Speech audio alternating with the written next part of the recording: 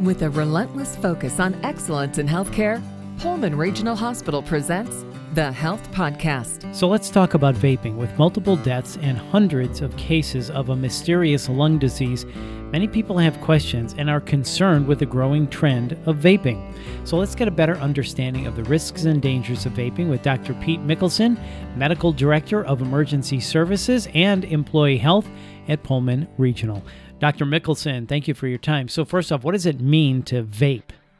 Vaping is a way of inhaling an aerosol through an electronic device. And so it can be through an e-cigarette or other device. What it does, these devices heat up either a liquid or a solid to a vapor, and then you inhale and exhale the vapor. So is it that liquid that has been the problem with these acute lung diseases?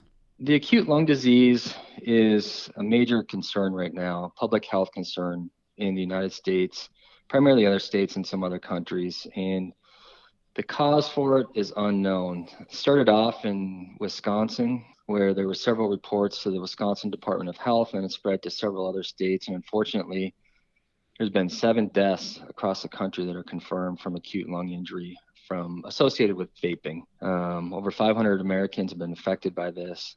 And the cause we don't know. Some people think, some scientists feel that something in that liquid, when it aerosolizes and gets into the lungs, then either turns back to liquid that's harmful to the lungs and causes these terrible illnesses in folks who have used the vaping devices. So overall, then, what are the dangers and health risks of vaping? It was sold to us as a way to quit smoking, but it certainly hasn't turned into that. Yeah, you're absolutely right about the initial marketing of e-cigarettes and vaping is that it was seen as an alternative and safer alternative to smoking. There's still some people who feel that it is a safer alternative to smoking. Interestingly, it was never approved as a way to quit smoking officially. There are lots of other ways to help to quit smoking, and vaping is not an official FDA-approved way to do that. And the other factor in all of this is that vaping is really popular with teenagers and young adults. Very popular among younger generations. And it seems like the popularity is increasing very quickly. In 2017, when they surveyed high school seniors, 27 of them admitted to vaping nicotine in the previous year. And just in 1 year, in 2018, that jumped up to 37% of high school seniors in the United States. Unfortunately, these are new nicotine exposures. These aren't people who used to smoke cigarettes and switching to vaping. They're starting with vaping. And that's exactly what we don't want. So I know it's early, but the signs aren't very promising. What is the long-term health risks of vaping? Can we determine that yet? It's difficult to tell. A lot of public health experts feel that the long-term effects are less in cigarette smoking because of all of the horrible chemicals in cigarette smoke, but it turns out there's a lot of horrible chemicals in vape as well. And it's not controlled as well in the United States as, say, Great Britain.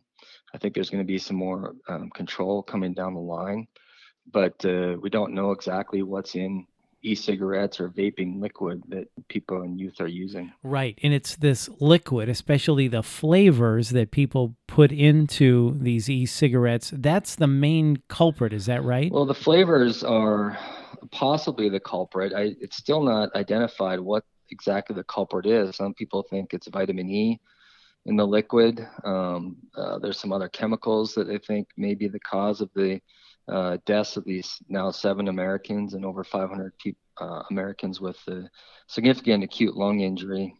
But the flavoring seems, the use of the flavoring is what is used to market youth. And that's the real concern. That's why that, in addition to the rapidly increased use of vaping by youth, is what led to some states and now President Trump in banning the flavored e-cigarette to make it less appealing.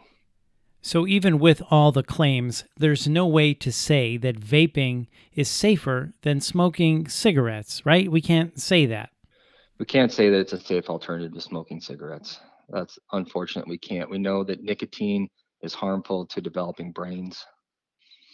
In this, several major associations warn against this: American Heart Association, the CDC, Center for Disease Control. Nicotine is highly addictive. It has negative health effects, such as harming the developing brains of teens, kids, fetuses, and women. So certainly when you're pregnant, you shouldn't vape. And there's also other potentially harmful substances in vaping that may cause, in addition to this acute lung injury, cancer or chronic lung injury, as well as possibly heart disease. Right. It sounds like at this point there's a lot that we don't know about. So would your best advice be, obviously, don't start if you're not vaping, and if you are vaping, stop, because ultimately we don't know what's in these things and the harm that it's potentially doing to your body. That's absolutely true, especially for the youth. And one of the things that some current folks who are vaping now may think that maybe they should stop vaping and start cigarette smoking, and that's really what we don't want people to do. No, not at all. And especially in these flavors, if you are a vapor, is that how you say it? A vapor? I don't even know. A person that vapes, don't use the flavors too. I mean, that's just another added ingredient that we really don't know what's happening to the body. As you said, there's been 7 deaths as of the recording of this podcast, and hundreds of people suffering from this mysterious lung disease that nobody can really put their finger on yet. That's absolutely true. I mean, that's what we know right now at this snapshot in time.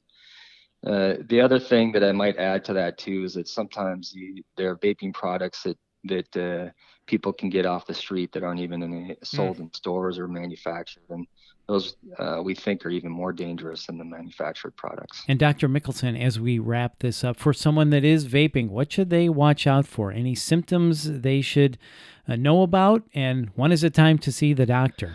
Well, in addition to stopping vaping, quitting vaping, if you are vaping and you have an acute respiratory illness, cough, shortness of breath, certainly chest pain. Some people have had some gastrointestinal symptoms as well, nausea, vomiting, diarrhea. If you are especially having respiratory symptoms and believe it's associated with vaping, then you should see a healthcare professional and maybe even end up in a report to the CDC or another organization trying to get to the bottom of this. That's a really, really important point. So stop the vaping, go see your doctor, don't delay and wait, and potentially report it to the CDC and let them know what's happening. Really good information. Dr. Mickelson, thank you for your time. Thank you very much. I appreciate it. And for more information or to get hooked up with a provider, please visit pullmanregional.org. That's pullmanregional.org. And if you found this podcast helpful, please share it on your social channels and check out the full podcast library for topics of interest to you. This is the Health Podcast from Pullman Regional. I'm Bill Klaproth. Thanks for listening.